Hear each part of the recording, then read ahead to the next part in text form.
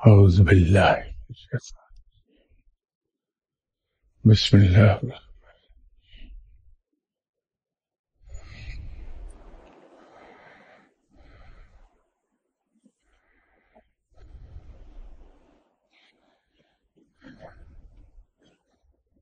السلام علیکم خواتین حضرات.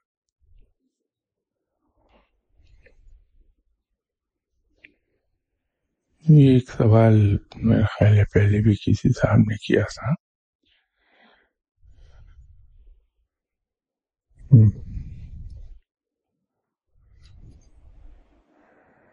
پوری دنیا میں جتنے بھی مسلمان ممالک ہیں ان پر غیر مسلم ممالک ظلم ڈھا رہے ہیں جو لمبے عرصے سے موجودہ وقت تک سلسلہ چلتا ہوا آ رہا.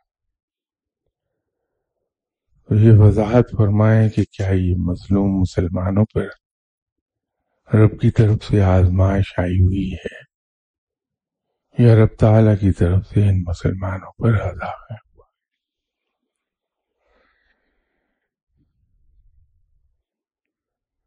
اگر یہ عذاب ہے تو غیر مسلم ممالک میں بھی بے شمار دھوکہ باز، بددیانت اور ہر قسم کا گناہ ہو رہا.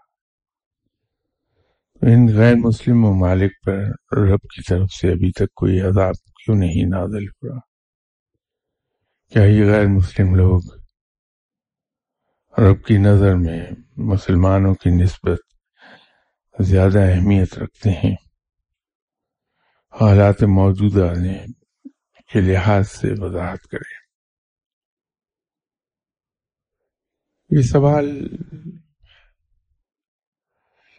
پہلے بھی یہاں آتا رہا اور اس پہ بات ہوتی رہی ہے ہماری.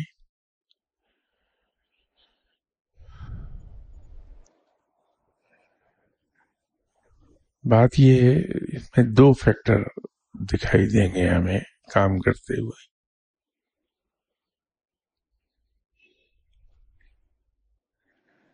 ایک بات تو یہ ہے کہ جو لا آف نیچر ہے اس میں انسان جو کچھ بوتا ہے وہی کاٹتا ہے، جس کے لیے کوشش کرتا ہے وہی کچھ ایسا عطا ہوتا ہے.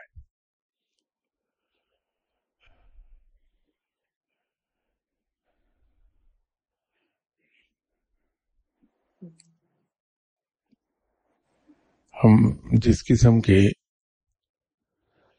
کام کرتے ہیں اس پر اس کا انعام یہی کچھ ہے جو ہو رہا ہے.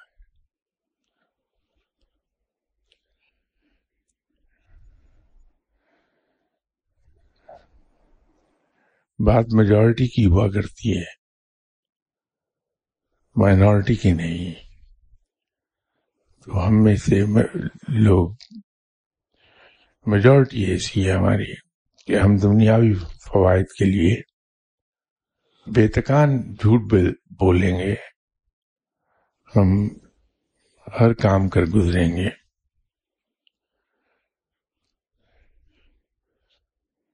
نتیجہ پھر اس کا ویسا ہی آتا ہے.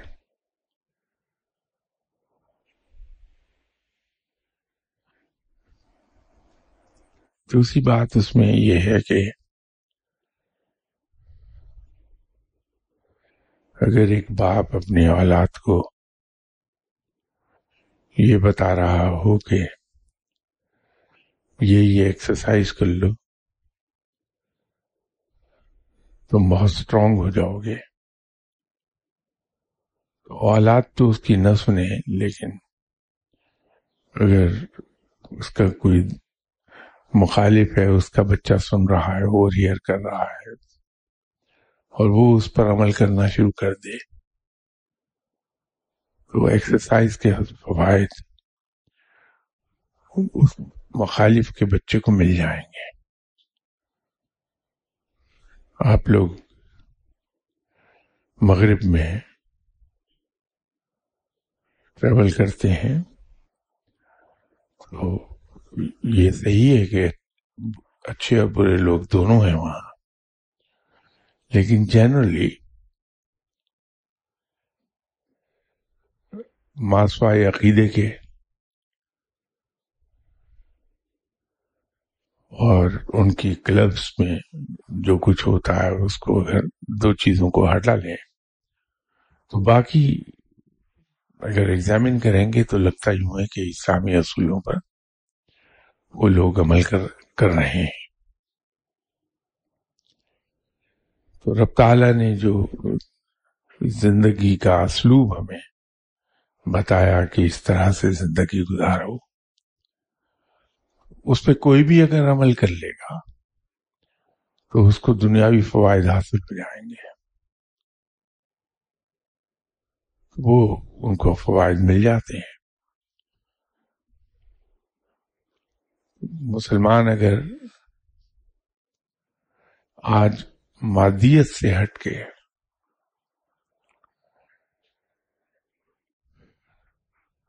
اس توکل اور قناعت جو مومن کا پورا امتیاز ہے، اگر اس پہ عمل کر لیں تو 10 سال کے اندر اندر یہ کیفیت تبدیل ہو جائے گی. تو اس میں یہ نہیں ہم کہہ پائیں گے کہ رب کا عذاب نازل ہو رہا ہے مسلمانوں پر یا اہل مغرب کی رب تعالیٰ کی نظر میں زیادہ اہمیت ہے. ایسا نہیں ہے. ہم عالم الاسباب میں رہ رہے ہیں اور عالم الاسباب میں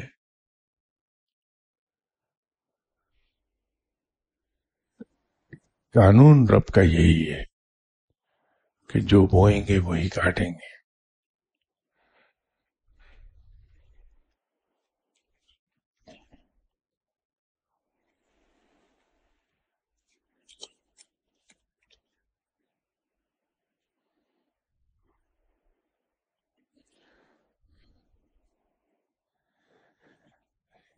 ایک سوال صاحب کا یہ سوال ہے کہ بہت سے لوگ دعا کے دوران تشریف لاتے ہیں اور ان کا کہنا یہ ہوتا ہے کہ میں علم کے لیے آیا ہوں، تو مجھے علم چاہیے.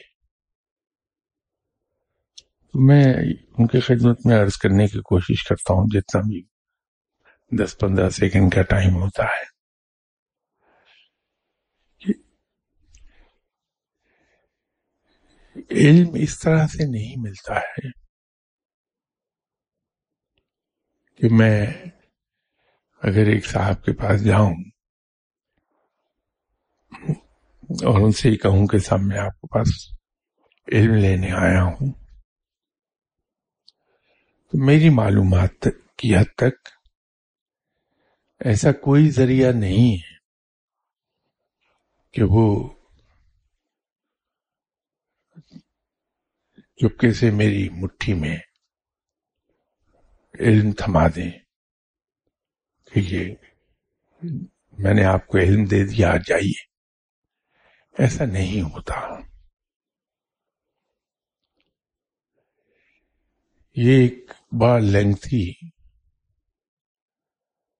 اور کنٹینیوس پروسیس ہے جس میں سے گزر رہا ہوتا ہے انسان. یہ بالکل ایسا ہے کہ ایک خالی بوتل ہے، آپ اس میں پانی بھرتے ہیں، تو ایسا کبھی نہیں ہوا کہ آپ نے وہ بوتل ایک نل کے سامنے رکھی ہو اور وہ ودن سیکنڈ بھر گئی ہو. نل کا کتنا تیز آ رہا ہے،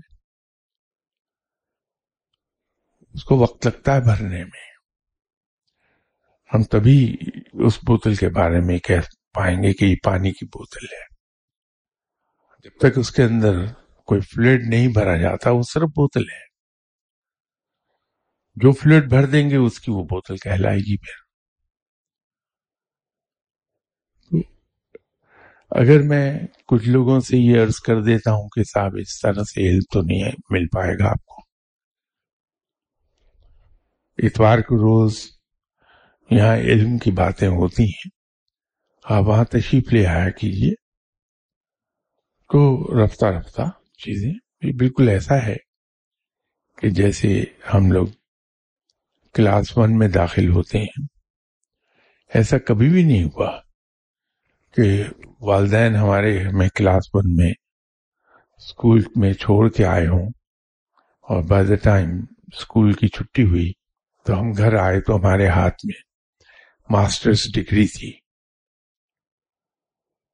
یا ہم اتنی دیر میں شیکسپیئر کی ڈرامے اسبر ہو گئے تھے ہمیں، ایسا کبھی بھی نہیں ہوتا۔ ہم اسکول جاتے ہیں، ڈیلی جاتے رہتے ہیں،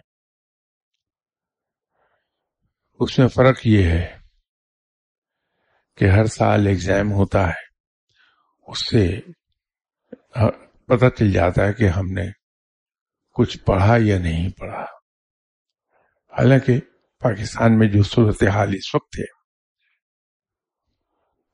وہ ایگزام اس کو بھی ظاہر نہیں کر پاتا کہ کچھ سیکھا یا نہیں سیکھا۔ ہاں، وہ ہمارا میموری کا ٹیسٹ ضرور ہے کہ ہمیں یاد کتنا ہے، جو ہم نے ٹیکسٹ بک پڑھی تھی وہ یاد کتنی ہے، اس کا ٹیسٹ ہوتا، علم کا ٹیسٹ نہیں ہے۔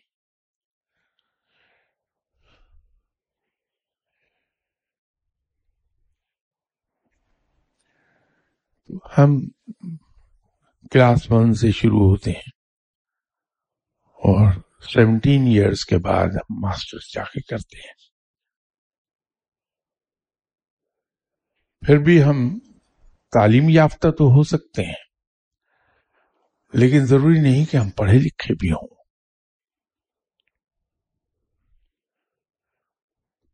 پڑھا لکھا آدمی اس وقت ہوتا ہے جب تعلیم کے ساتھ ساتھ اس کی تربیت بھی ہوئی ہو، پھر وہ پڑھا لکھا ہوتا ہے۔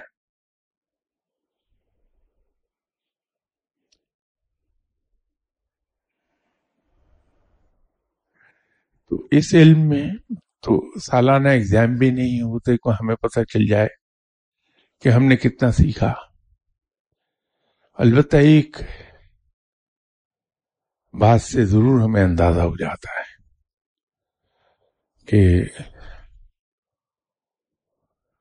ہماری سیکھنے کی رفتار کیا ہے۔ وہ یہ ہے کہ آپ کے مرشد ہر اس شاگرد پر زیادہ توجہ دیں گے جن کو وہ یہ بھانپ لیں کہ یہ سیکھ رہا ہے۔ تو سیکھنے والے انسان کو پھر مرشد زیادہ سکھاتے ہیں، اور وہ سکھانے کا طریقہ کار یہ نہیں ہوتا کہ میں اگر اپنے مرشد صاحب کی خدمت میں حاضر ہوا تو مرشد صاحب نے انجیکشن پکڑا ہو اور مجھے انجیکٹ کر دیا ہو کہ لیجیے آج کی علم کی ڈوز میں نے آپ کو دے دی۔ ایسا نہیں ہوتا۔ ہوتا یہ ہے کہ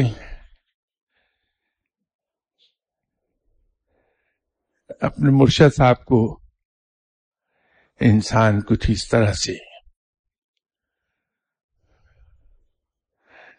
انسٹیگیٹ کر دیتا ہے کہ وہ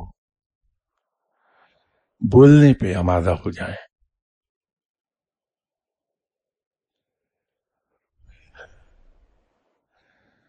ایک صاحب نے بہت خوبصورت بات کہی تھی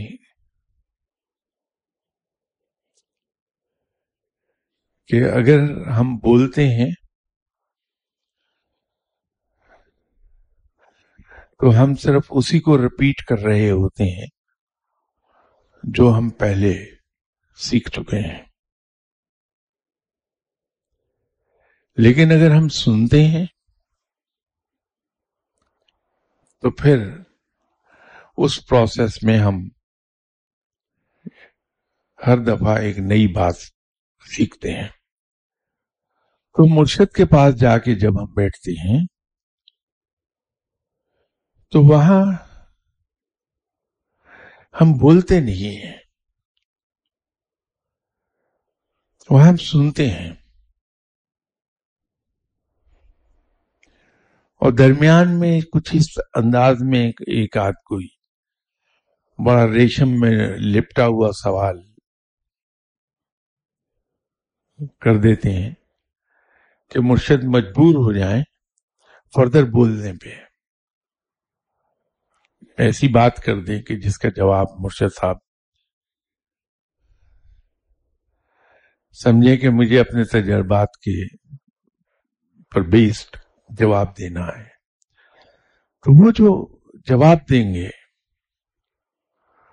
اس سے ہم سیکھ رہے ہوں گے.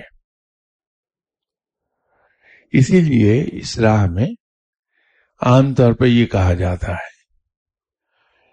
کہ 35 سال لگ جاتے ہیں مرشد کی خدمت میں بیٹھ کے اس راہ میں کچھ سیکھنے کے.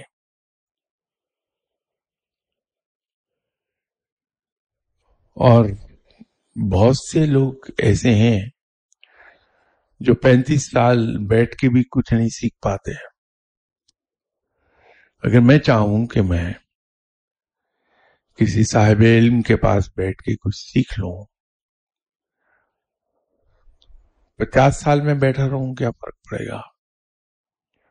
میں نے تو سیکھنا نہیں ہے، کیونکہ مرشد صاحب بول رہے ہوں گے، میرا ذہن یہ چل رہا ہوگا کہ میں نے فلاں ملک کا ویزا کیسے لینا ہے، وہاں جا کے میں نے کیا کیا سیر کرنی ہے. تو مرشد صاحب اپنی گفتگو کر رہے ہیں، میں آرام سے، بظاہر لگ رہا ہے کہ میں ادھر متوجہ ہوں لیکن سوچ میں اپنی باتیں رہا ہوں. تو میرے جیسا انسان تو 50 سال بھی کچھ نہیں سیکھ پائے گا. لیکن عام طور پہ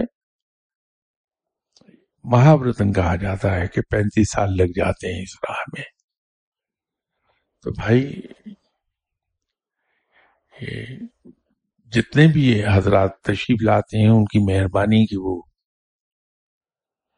بڑے پن کا ثبوت دیتے ہیں، اور بجائے اس کے کہ یہ کہہ دیں کہ ہم تمہیں کچھ سکھانے آئے ہیں، وہ اپنے بڑائی کی وجہ سے یہ کہتے ہیں کہ ہم علم سیکھنا چاہتے ہیں.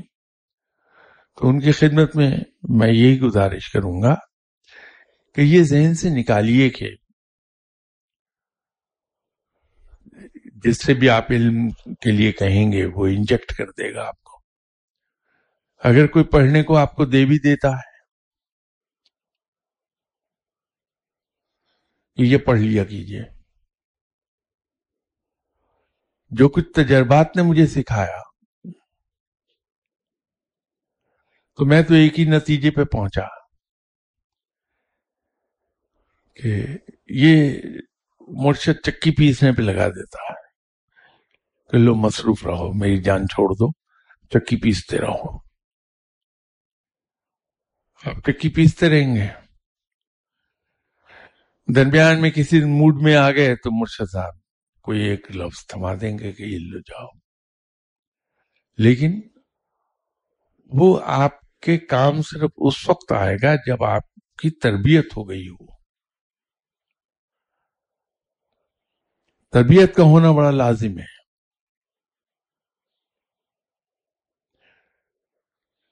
یہ بالکل ایسا ہے کہ جو میڈیکل کالج سے اسٹوڈنٹ پڑھ کے فارغ ہوگا، اگر وہ ہاؤس جاب نہیں کرتا ہے، سینئر ڈاکٹرز کے ساتھ اٹیچ نہیں ہوتا، وہ اچھا ڈاکٹر کبھی بھی نہیں بن پائے گا. اس کے پاس کتابی علم تو ہوگا، باتیں تو کر لے گا، لیکن علاج نہیں کر پائے گا کسی شخص کا.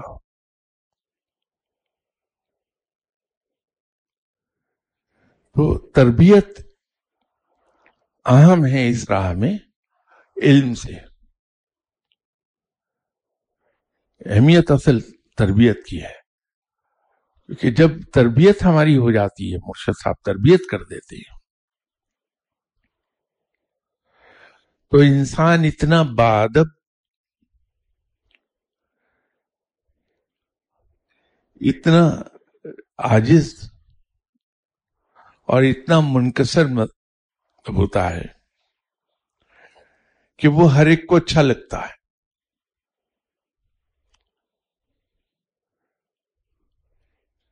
تو جب ہر ایک کو اچھا لگنے لگتا ہے تو رب راضی ہوتا ہے اس سے. یہ میں اپنے پاس سے نہیں کہہ رہا. جب میں کہیں کلاس 6-7 میں تھا تو میں نے ایک حدیث پڑھی تھی کہ اگر یہ دیکھنا ہو کہ رب کوئی یہ جاننا چاہے کہ اس سے رب راضی ہے تو یہ دیکھ لے کہ مخلوق اس سے راضی ہے. الفاظ مفہوم یہ ہے، الفاظ مختلف ہو سکتے ہیں، اور یہ میں نے پڑھی ہوئی تھی کہیں کلاس 6-7 میں. تو جب بندہ اس طرح کی عادات کا حامل ہو جاتا ہے کہ لوگ اس سے پیار کرنے لگے، لوگ اسے عزیز رکھیں، تو سمجھ لیجئے کہ اب رب کے قریب جاؤں گا میں، اب دوست ملے گی مجھے. اور وہ بغیر تربیت کے ہو نہیں سکتی. بغیر تربیت کا تو یہ ہے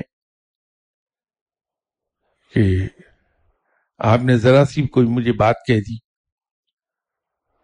تو میں نے الفاظ کی اینٹیں بھی آپ پہ چلا دینی ہیں اور فزیکل اینٹ پہ چلا دینی. برداشت ہی نہیں ہے میرے اندر. تو میں کیسے کسی کے قریب جا پاؤں گا؟ لوگ بھاگیں گے مجھ سے. ذرا سا میرے مفاد کی بات آ جائے گی تو بجائے اس کے کہ میں اپنے رب پہ توکل کروں کہ میرا رب میرا پالنے والا ہے، وہ مجھے پالے گا، تو میں جھوٹ بول کے رزق حاصل کر لوں.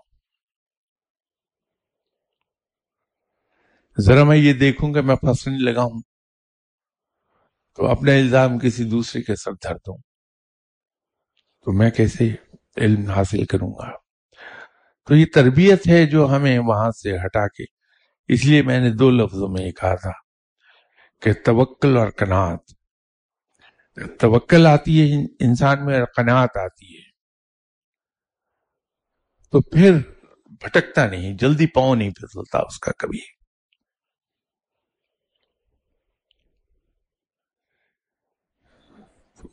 حضور بات یہ ہے کہ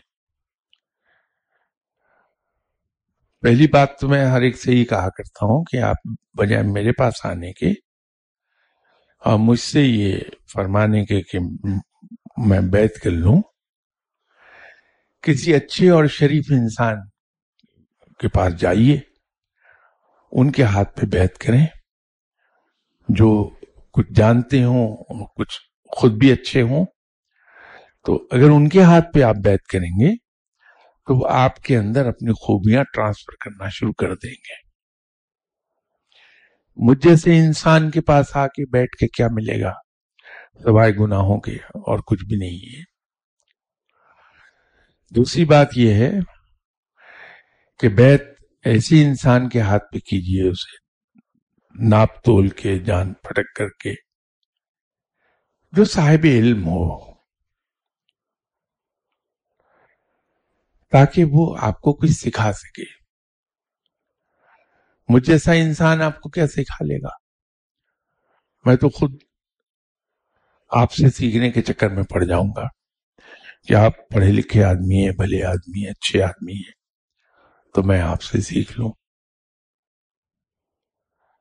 اور جب کسی کے ہاتھ پہ آپ بیعت کر لیں اچھے انسان کے، تو اپنے آپ کو یہ یقین دلا دیں کہ وہ آپ کو اس طرح سے علم نہیں دے سکتا جیسے کوئی دکاندار کوئی چیز اٹھا کے آپ کو دے دیتا ہے. ایک کنٹینیوس پروسیس سے آپ کو گزرنا ہے، بہت لمبا عرصہ. اور جب آپ سیکھ جائیں گے پھر آپ کے مرشد خود آپ کو کہہ دیں گے کہ اب آپ جائیے اور جا کے لوگوں کی تربیت کیجیے. لیکن بہت لمبا عرصہ ہوتا ہے.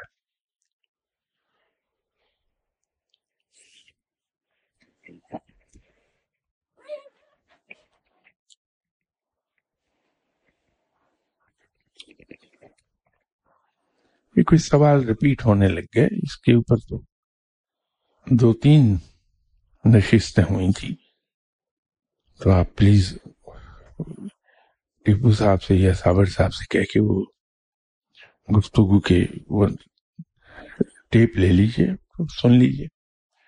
مجھے اعتراض نہیں ہوتا، میں اکثر یہ کہتا ہوں آپ سے کہ میں ایک ہی بات کو 10 بار بھی کہہ دوں، لیکن احتجاج بہت ہوتا ہے اور بہت کچھ سننے کو مل جاتا ہے.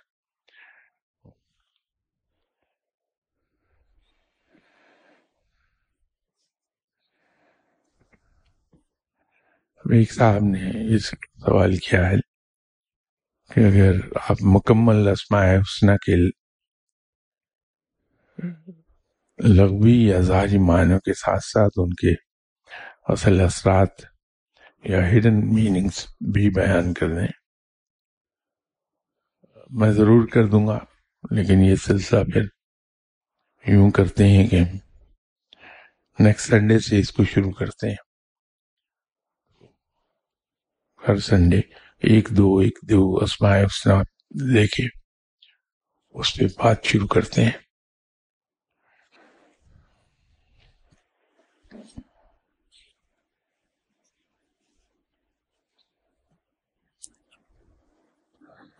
یہ تو ابھی آپ سے میں نے بات کی کہ اس کو نیکسٹ سنڈے سے شروع کرتے ہیں. وہ ایک صاحب نے اسماء حسنہ میں سے ہی پوچھا ہوا ہے، یہ بظاہر آپ کو لکھا ہوا اسماء حسنہ کی لسٹ میں یوں نہیں ملے گا 99 میں، لیکن اصل میں رب تعالیٰ کے اسماء حسنہ جو ہیں وہ ایک تو وہ ہیں جو 99 ہم سب کو معلوم ہے. اس کے علاوہ اللہ تعالیٰ کے ایسے نام ہیں جو اس لسٹ میں نہیں ہیں. کوئی ٹوٹل انکلوڈنگ 99 یہ بن جائیں گے کوئی 350 کے قریب. کچھ لوگ اس کو 250 مانتے ہیں، کچھ 350 مانتے ہیں. تو وہ 250 یا 350 جو بھی آپ یقین کرنا چاہیں، تو یہ نام انہی ناموں میں سے ایک ہے. تو میں انشاءاللہ تعالی نیکسٹ سنڈے سے اس کا ہم سلسلہ شروع کر دیں گے، اور اسی ضمن میں پھر بہت سے ایسے اسماء حسنہ آئیں گے جو ان 99 نام اسماء حسنہ میں نہیں ہیں، لیکن ہیں وہ اللہ تعالیٰ کی.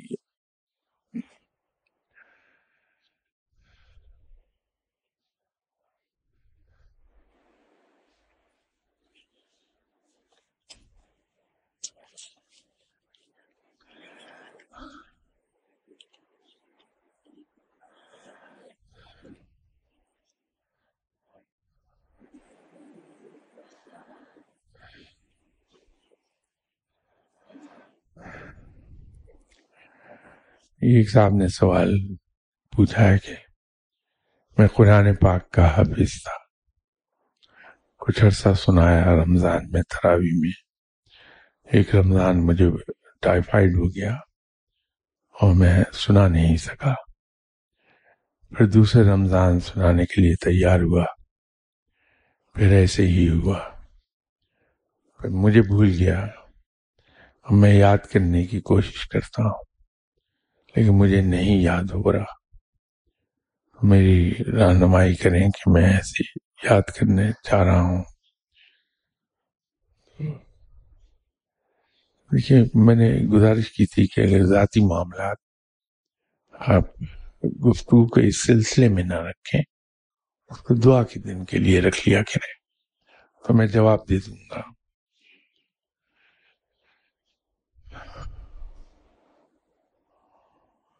میں اس میں جنرل پرنسپل عرض کر دیتا ہوں کہ جو لوگ قرآن پاک کو حفظ کرنا چاہتے ہیں اور یہ چاہتے ہیں کہ جلدی حفظ ہو جائے، تو اس کا ایک بہت آسان طریقہ جناب حضرت بابا فرید گنج شکر رحمۃ اللہ علیہ صاحب نے فرمایا تھا کہ سورہ جمعہ پہلے حفظ کر لی جائے. تو جب ہم سورہ جمعہ پہلے حفظ کرتے ہیں تو قرآن پاک کا حفظ کرنا ہمارے لیے بہت آسان ہو جاتا ہے.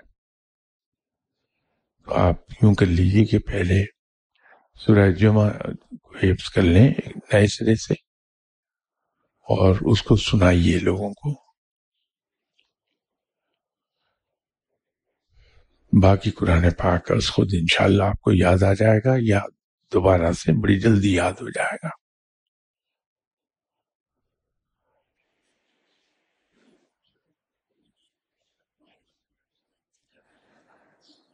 اب یہ پھر کسی سامنے اپنا ذاتی معاملہ لکھ دیا.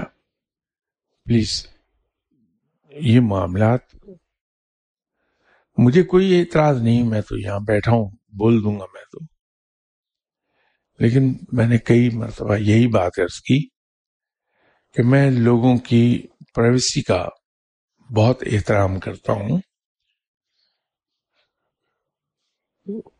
اور مجھے یہ اچھا نہیں لگتا کہ میں کسی انسان کے پرائیویٹ معاملات کو لوگوں کے سامنے، بے شک وہ پوچھ رہے ہیں مجھ سے، اس کا جواب دے رہا ہوں میں، لیکن وہ جواب دینا بھی مجھے گوارا نہیں ہے کہ کسی کی پرائیویسی کمپرومائز کیوں کروں میں. جو کسی کا معاملہ ہے وہ اس کی ذات کا ہے. تو آپ اس میں زیادہ دیر نہیں لگتی، آپ گھبراتے ہیں. اپنی باری پہ تشریف لے آئیے، بہت ہی آسان کام ہے. اب تو آپ کو معلوم ہے کہ میری باری اتنی دیر میں آ جانی ہے. آپ کو اچھا نہیں لگتا لوگوں کے درمیان آنا، تو کوئی بات نہیں، اپنی اس متوقع ٹائم سے 10 منٹ پہلے آ جائیے، کار میں تشریف رکھیے. آپ کا نمبر ڈسپلے ہوتا ہے، اس سے 2 نمبر پہلے اتر کے تشریف لے آئیے، تو اپنی باری پہ اسٹریٹ میں اندر آ جائیں گے. آپ سوال کا جواب پوچھیے اور چلے جائیے گاڑی میں بیٹھ کے. تو کوئی اس میں زیادہ زحمت ہوگی نہیں آپ کو.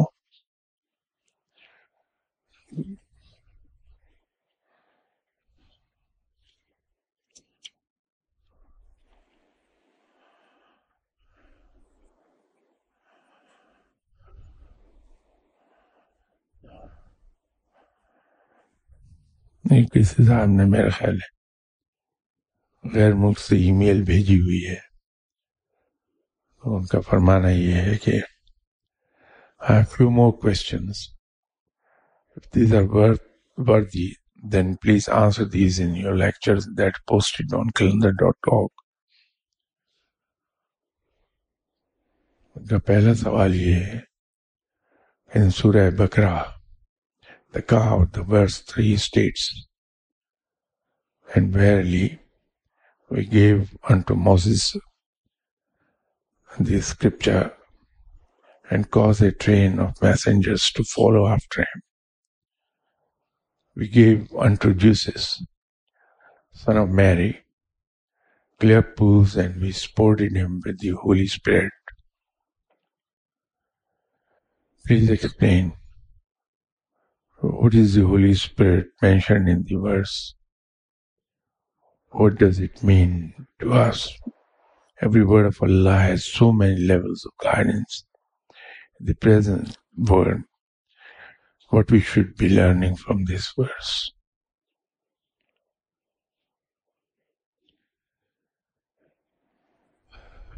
روایت یہی ہے کہ 1,24,000 پیغمبر بھیجے گئے.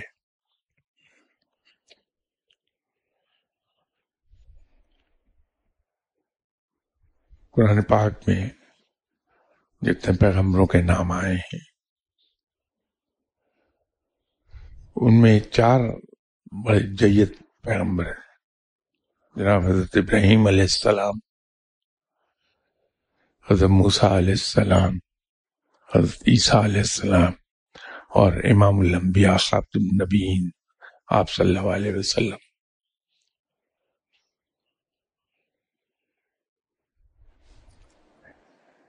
جناب حضرت عیسیٰ علیہ السلام کو یہ شرف حاصل ہے کہ وہ آسمانوں پر اٹھا لیے گئے اور ایک وقت مقررہ پر تشریف لے آئیں گے،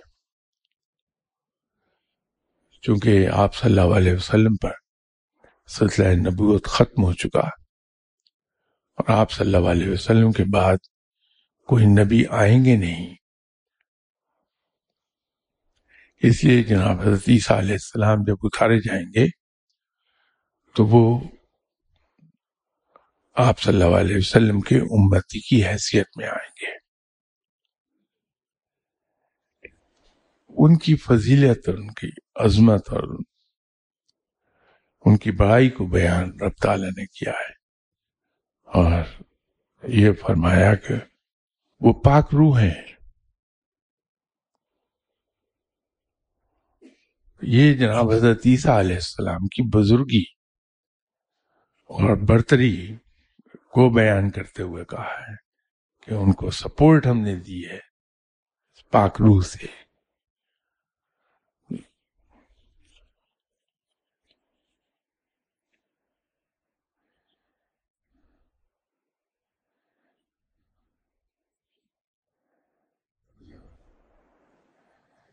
یہ دوسرا ان کا سوال ہے کہ ان سورہ بقرہ the verse 62 states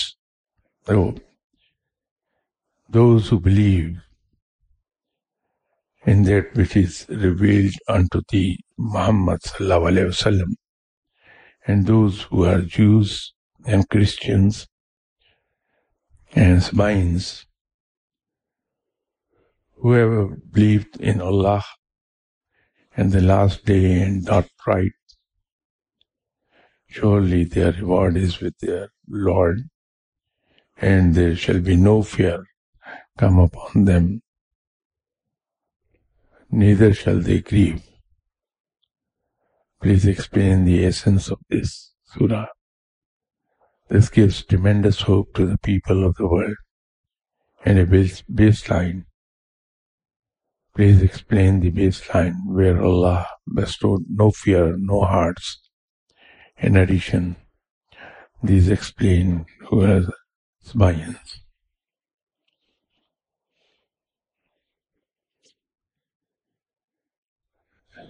اس میں ذرا سی ایک چیز یاد رکھیے کہ دین اسلام کوئی نیا دین نہیں،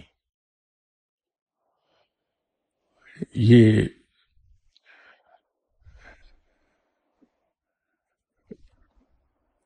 پہلے جو آ رہا تھا وہ پیس میل میں تھا، پیغام یہی تھا اللہ کا، اور فرق یہ تھا کہ آپ صلی اللہ علیہ وسلم سے پہلے جو پیغمبر اتارے گئے وہ لوکلائز تھے، اپنی اپنی امت کے لیے تھے جس امت پر وہ اتارے گئے۔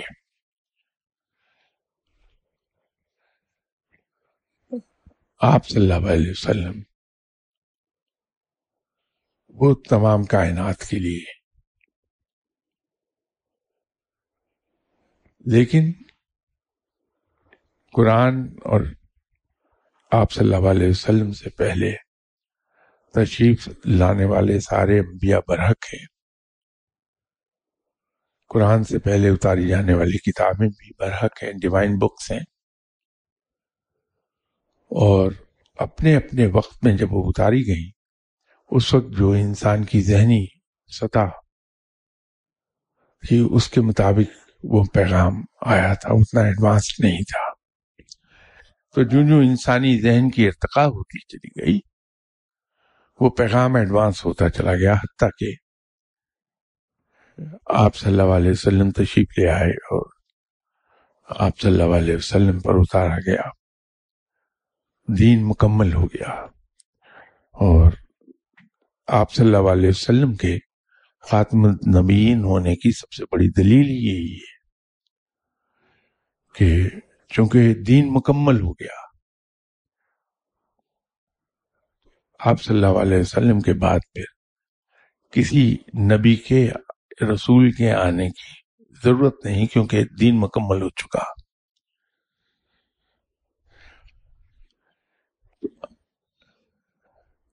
ہمارا ایمان بھی مکمل نہیں ہوتا جب تک کہ ہم آپ صلی اللہ علیہ وسلم سے پہلے تشریف لانے والے انبیاء کرام پر ایمان نہ لے آئیں اور قرآن پاک سے پہلے اتاری جانے والی کتابوں پر ایمان نہ لے آئیں کہ وہ ڈیوائن بکس ہیں.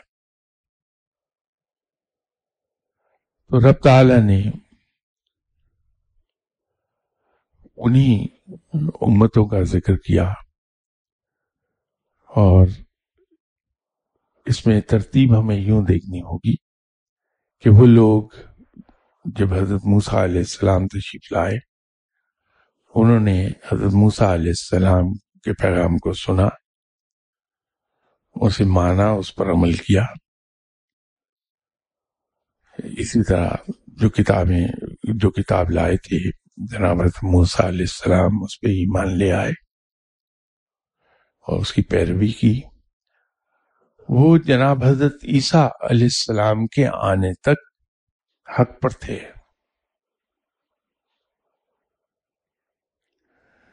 جب حضرت عیسیٰ علیہ السلام تشریف لے آئے تو وہ پیغام ریوائز فارم میں، نئے فارم میں وہ آ گیا.